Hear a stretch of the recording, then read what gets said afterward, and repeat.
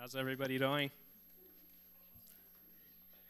So this morning we want to talk about what I've titled humble confidence. So it's kind of the balance between obviously the biblical call to walk in humility, but also the biblical call to achieve as much as we can in giving honor and glory to God as well. So what does it mean to be truly humble? Does walking in humility mean that we should not have big goals or dreams? Does God receive much glory if our performance is simply average in our workplaces or communities? How do you maintain humility while striving for excellence? What do we tell ourselves when we achieve our goals? What do we tell ourselves when we don't achieve our goals? If it's God's will the right things always align on their own, or do we need to take some initiative in that? Those are all questions that we'll be looking at here this morning. But in discussing humility, I think it's needful that we define pride here for a moment.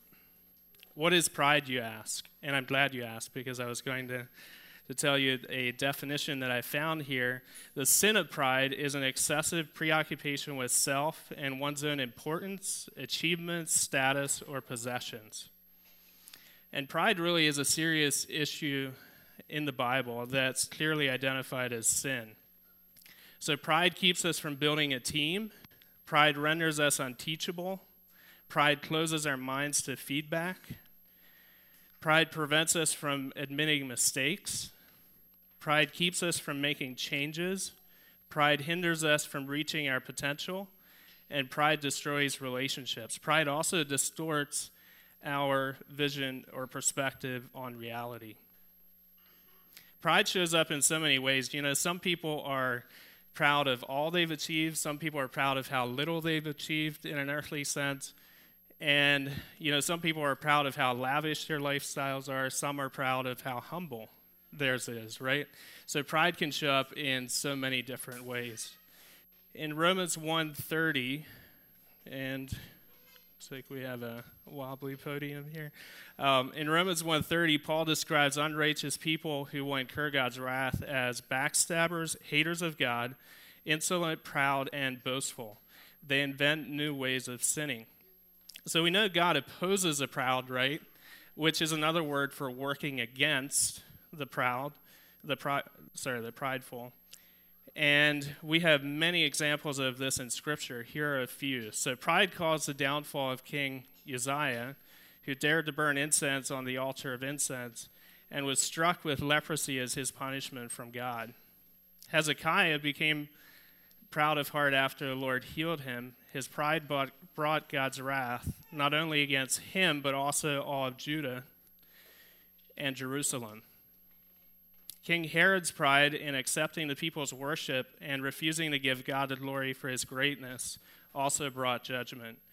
God struck him with a sickness, and he was eaten by worms and died. That would be pretty bad. King Nebuchadnezzar, we had talked about him in Sunday school here a number of months ago. God struck him with a condition, and picking up here in Daniel 4, verse 25, God told Nebuchadnezzar that you will be driven from human society and you will live in the fields with wild animals. You will eat grass like a cow, and you will be drenched with the dew of heaven. 7 periods of time will pass while you live this way until you learn that the Most High rules over the kingdoms of this world and gives them to anyone he chooses. So that's what God wanted for him to learn. And these are really just a few examples. We could review many more in Scripture. And one thing is certain, though, in the Bible, and it's explicitly clear that God hates pride, almost to a level of where it's mentioned almost more times than a lot of other sin. Even large companies sometimes are blindsided by pride. So Microsoft in 2007, when the iPhone came out, and of course, as an Apple user, I got to enjoy this one a little bit.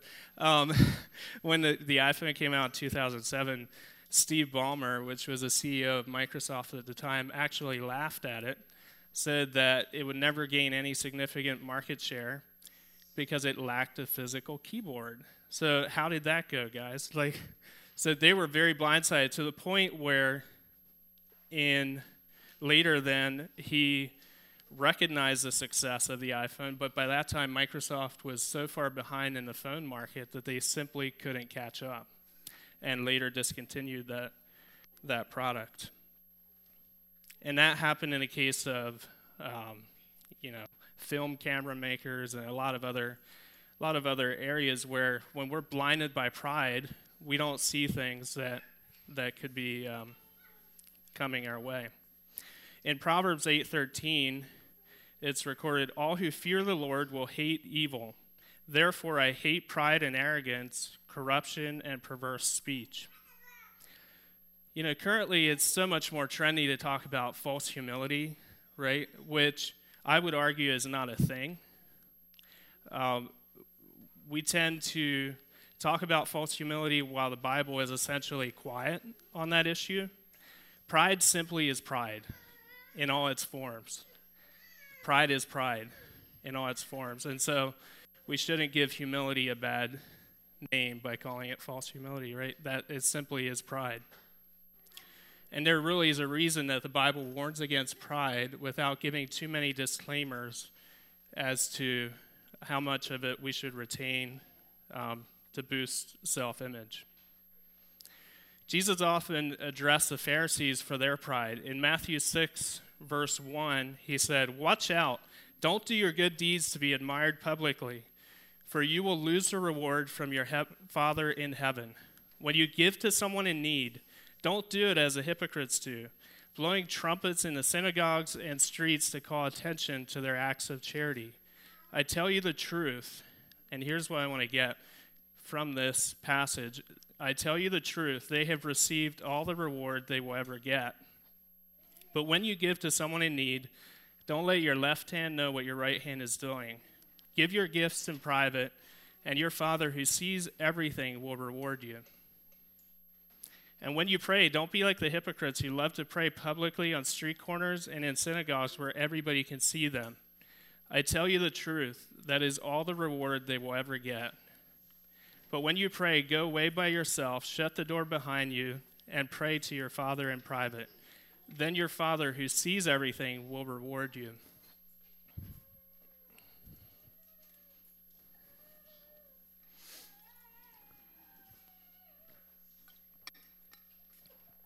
So we can have our reward now. Jesus didn't necessarily say because they're doing those things they're not, we wouldn't be believers, or we wouldn't be, you're not inheriting the kingdom of heaven because of that, but we're accepting full payment of our reward in the immediate. It's like someone who would have saved 15% of their income from age 18 to 30, and then they withdraw the entire amount. They would have invested 15% of their income into retirement savings, and then at 30, they would withdraw the whole thing. They'd get a fraction of what they would get if they would wait for that future reward. So do we truly believe that when we do our good works as unto God and not to impress others, our Father will see that and will reward us incredibly? Pride and self-focus are everywhere. If we just listen to the soundtrack of our age, it sounds something like this: follow your heart, be true to yourself, find yourself, love yourself, express yourself, believe in yourself, you deserve it, indulge yourself. We live in an age where sovereign self has been thrust at the very center of the stage. Companies realize this and really do their best marketing when they appeal to self and how it will make you feel, how others will see you and will admire you. And even the church, of course, has been drastically affected by this. A lot of modern-day teachers put you at the center. Your life, your family, your authority, your power, your abilities, your health, your wealth, your happiness is far too often the overarching theme. And many of these teachers emphasize that Jesus died because of how wonderful we are. Is that true? Any feedback? Did Jesus come because of how wonderful we are and the great potential that we had?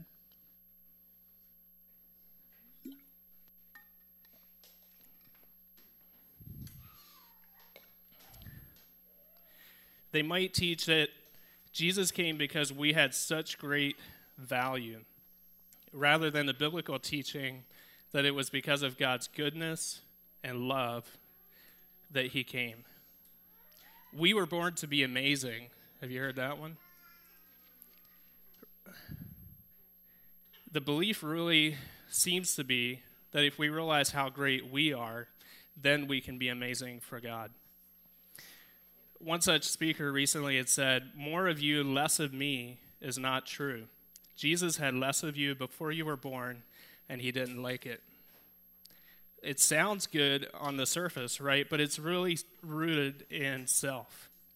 It's a very subtle difference, maybe, on the surface, but it's really rooted in a self-focus. And I know I've said this before, but the idea that we need to spend more time loving ourselves in order to love other people is so anti-biblical. That's not supported anywhere in Scripture. More self-focus won't fix issues of low self-esteem. In fact, that's what caused it in the first place. So we should run from teaching that puts us at the center. All of the Old Testament was pointing forward to when Jesus would come to be a perfect lamb, a perfect sacrifice for all people. Jesus paid the ultimate price, and he really deserves all praise, all adoration, and all glory for what he has done. So how does pride show up in our lives? Do we think we're simply the best at something? Nobody else could do it the way we do it. So what we need to remind ourselves of at times is there are millions of people that are doing exactly what you're doing in any given area of your life. Whether it's in a position at work, there are millions of companies that have somebody in that position.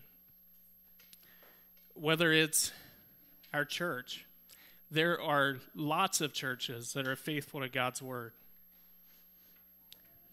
Do we feel that we've accomplished everything we've achieved on our own?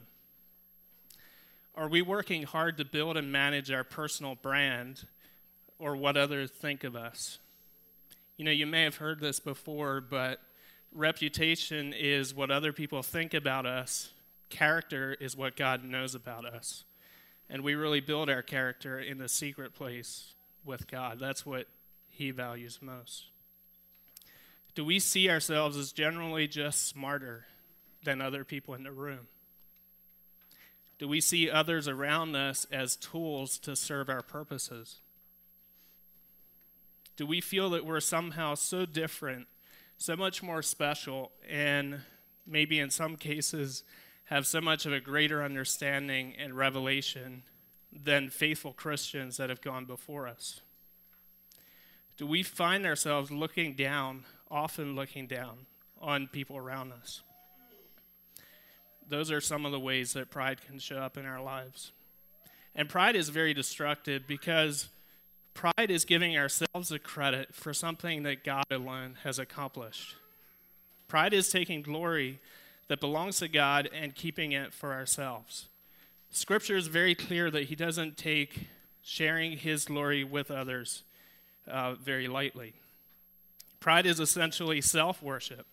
Anything we accomplish in this world would not have been possible if it wouldn't have been for God. 1 Corinthians 4:7 asks the question, what do you have that God hasn't given you? And if everything you have is from God, why boast as if it weren't a gift? We've been given literally everything that we have. Our family, our education, opportunities. As Zig Ziglar used to say, you know, if you see a turtle on top of a fence post, you know that that turtle had some help getting there, right? So everything we have, we've been given. Now, we had a part in utilizing the opportunities that we were given, but if you were born in a place of much less opportunity, think a third world country or something similar, we wouldn't have been that much different than others around us.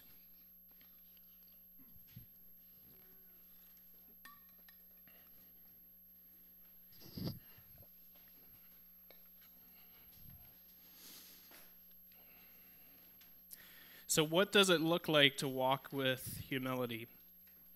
Walking in humility means looking to add value to others.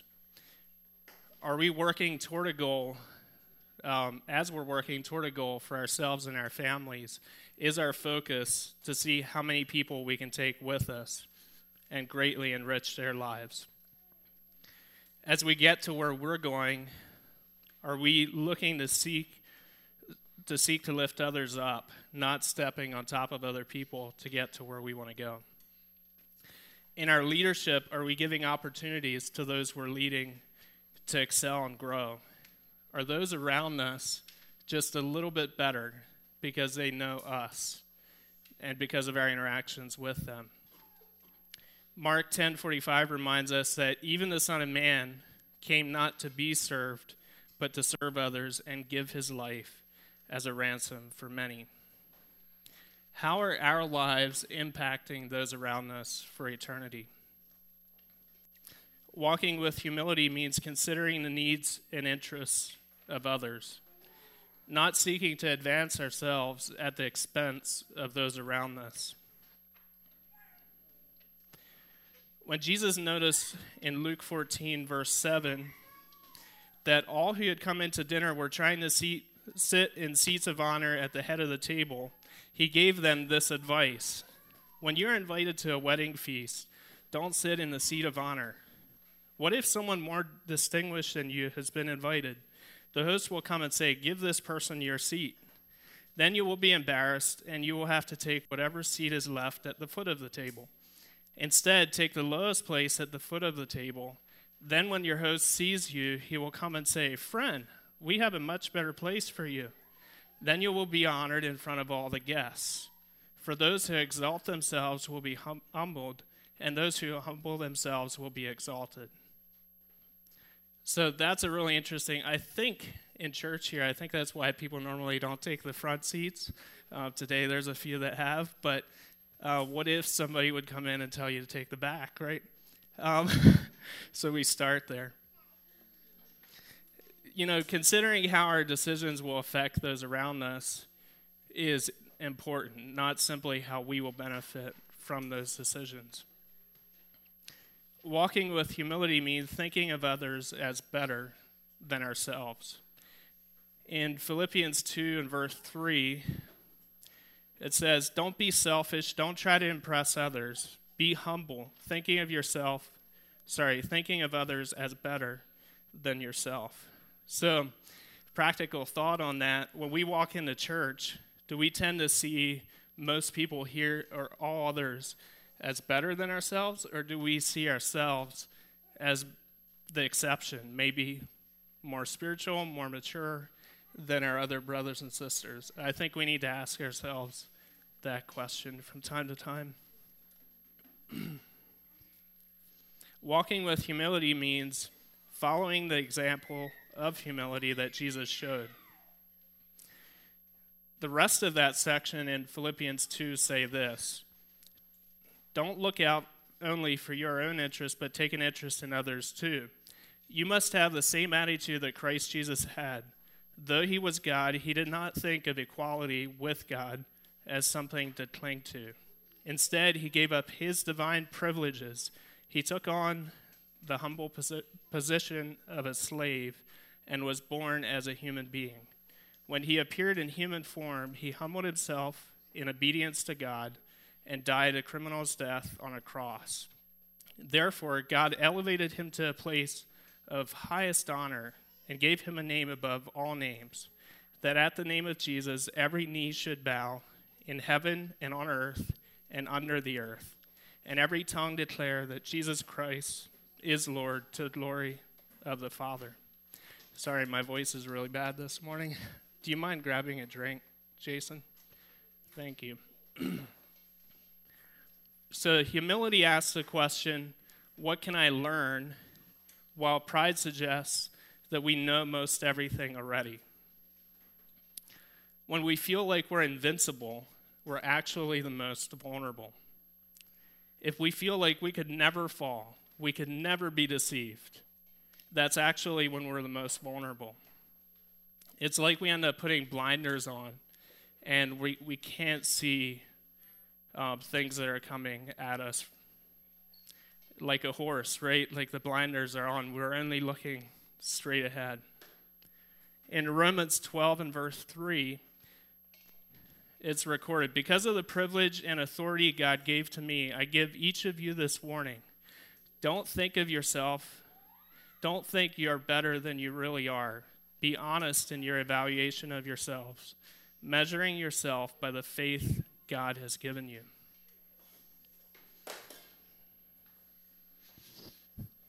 So walking with humility also means recognizing our need of God and our helplessness without him.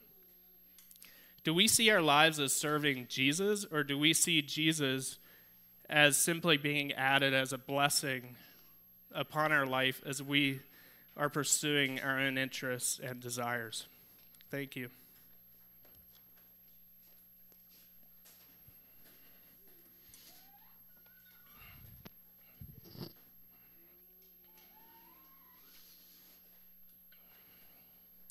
Is the emphasis on who we are or who Christ is in us?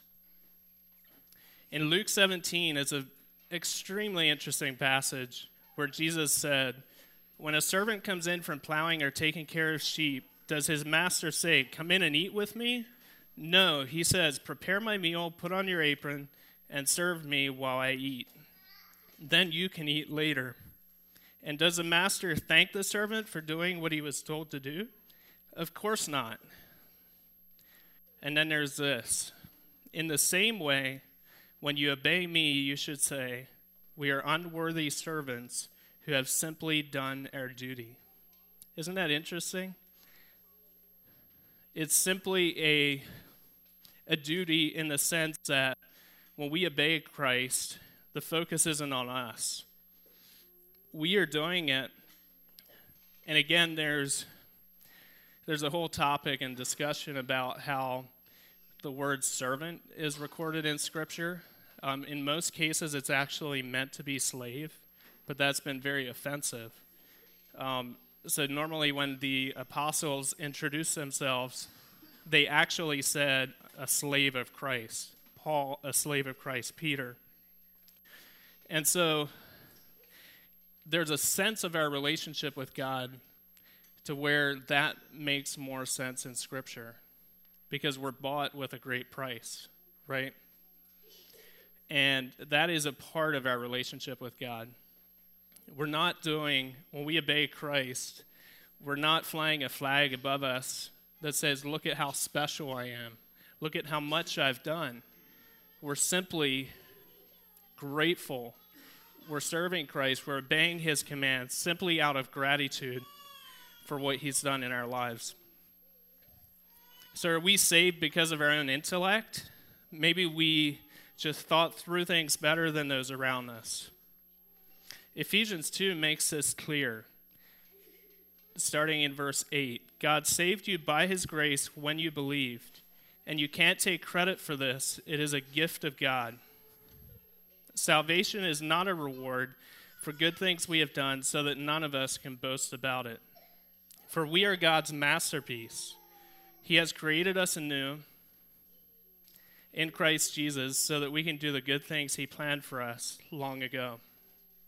Does a masterpiece, it is a masterpiece, but does a masterpiece boast about it? Does it point to the creator of that masterpiece?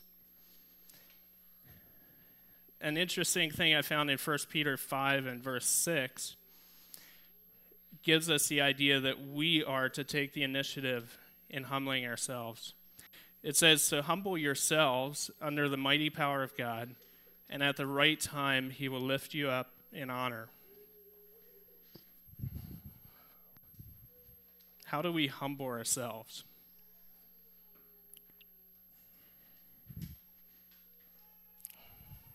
How do we take initiative to ensure that we're walking in humility.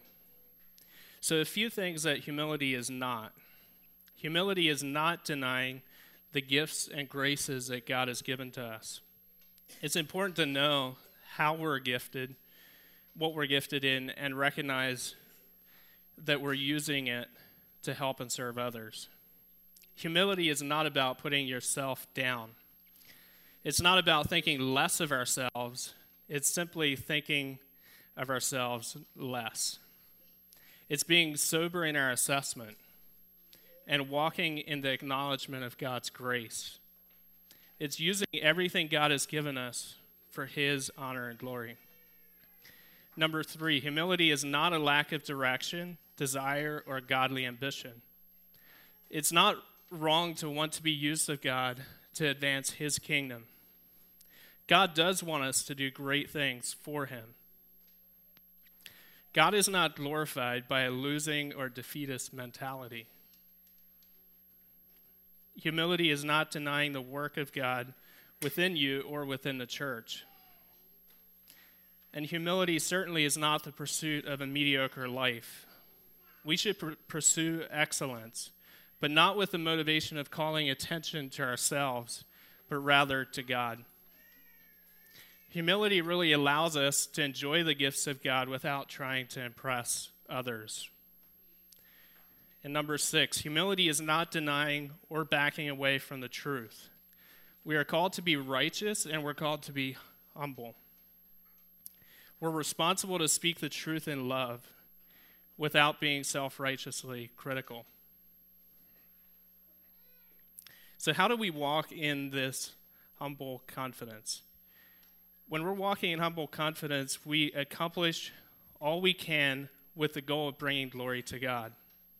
God does want us to accomplish everything we can, to do the best with what's been given to us. I know I've mentioned this a couple weeks ago, but we should be the best employees and the best business owners that we possibly could be, the best managers, the best leaders. As representatives of Christ, we bring excellence, we bring integrity, we bring great value, we bring humility into the workplace. So how many of you who are in business have recently fired somebody with the following qualities? Love, joy, peace, patience, kindness, generosity, faithfulness, gentleness, and self-control. Anybody? That makes for an excellent employee, an excellent business owner, an excellent manager. And it's an excellent testimony of the one we're representing. Colossians 3 says it best, starting in verse 23. Whatever you do, work at it with all your heart, as working for the Lord, not for human masters, since you know that you will receive an inheritance from the Lord as a reward. It is the Lord Christ you are serving. If every day in whatever we do, if we see it as we're working at this as unto the Lord, I really do think it would make a difference. When God gives us that God-sized dream, we certainly should work toward it if it aligns with God's word. So God does call us to step out in faith, to take risk, sometimes as we're following him. So again, we should seek to accomplish great things, but with the goal of bringing honor and glory to the one who is worthy. Number 2, when we're walking in humble confidence, we seek to manage well what God has entrusted to us. We know the story in Matthew 25 very well regarding the man who went on a long trip. He called 3 of his servants together, and he said, "Hey guys, I have different amounts of money. It's not all the same. And I'm dividing it according to your abilities." The first 2 servants, we know, invested wisely. They doubled the money, and that was pretty good. The master was very happy. The third hid his in the ground, and then picking up in verse 24 of Matthew 25. Then the servant with 1 bag of silver came and said, "Master, I knew you were a harsh man, harvesting crops that you didn't plant and gathering crops you didn't cultivate. I was afraid I would lose your money, so I hid it in the earth. Look, here is your money back." But the master replied, "You wicked and lazy servant. If you knew I harvested crops that I didn't plant and gathered crops I didn't cultivate, why didn't you at least deposit my money in the bank? At least I would have gotten some interest on it." Then he ordered, "Take the money from this servant and give it to the one with 10 bags of silver. To those who use well what they are given, even more will be given, and they will have in abundance. But from those who do nothing, even what little they have will be taken away. Now throw this useless servant into outer darkness, where there will be weeping and gnashing of teeth." So in this story, it's very clear that God entrusts us with different things. We're not all entrusted with the same thing. Different responsibilities, different gifts, and each of us should seek to manage well what God has entrusted us with. It won't be the same for everybody. I'm sure you could look the person with 5 talents and the person with 2 talents, could have had a big argument rather than getting to work at doubling the money.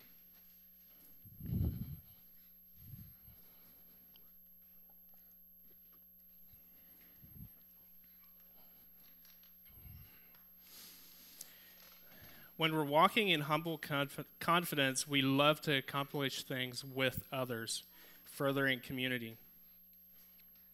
In 1 Peter 4, verse 7, it says, "The end of the world is coming soon. Therefore be earnest and disciplined in your prayers.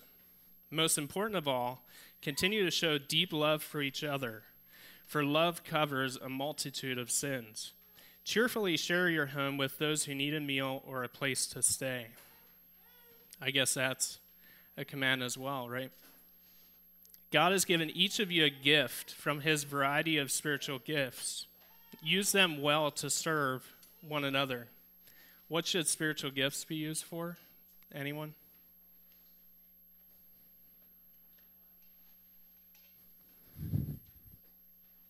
Are they given to serve unbelievers?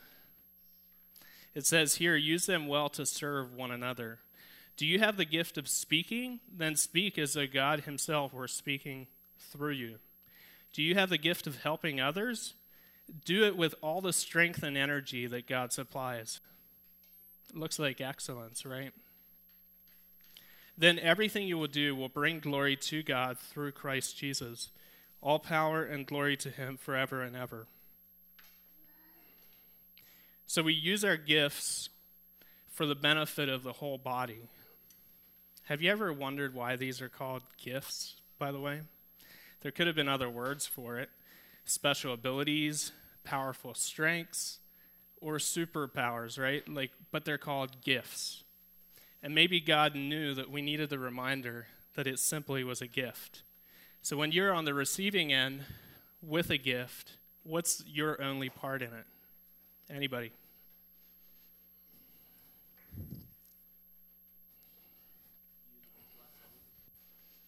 Yes. Let's say maybe a physical gift at Christmas time. If I would come and I would have wrapped it, I would have done everything with the gift, picked it out. Now I'm coming, and what would your only part be in it? Right. Receiving it with thanksgiving. Right. And clearly, sorry, was there something?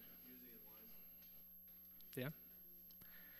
Yeah, I mean, we could open it and then throw it in the trash, right? And that wouldn't be very grateful. But clearly it's a gift, and I think it's interesting that all throughout Scripture, spiritual gifts are called gifts. It's not something we have decided to grab on our own, to develop on our own. And yet in this passage, we're also clearly instructed to do the absolute best that we can with the gifts that we've been given. We should do the absolute best that we can with the things that God has given us. And also, when we're walking in humble confidence in ministry, we don't mind when other people are harvesting seeds that we've watered for years. We rejoice that the harvest is happening in that person's life. Whether it's us, whether it's somebody else in the church that gets to harvest that fruit. Number 4, when we're walking in humble confidence, our goal is that Jesus would increase. John said he told the Pharisees, I baptize with water, and this is in John 1 and verse 26. I baptize with water, but right here in the crowd is someone you do not recognize. Although his ministry follows mine, I'm not even worthy to be his slave.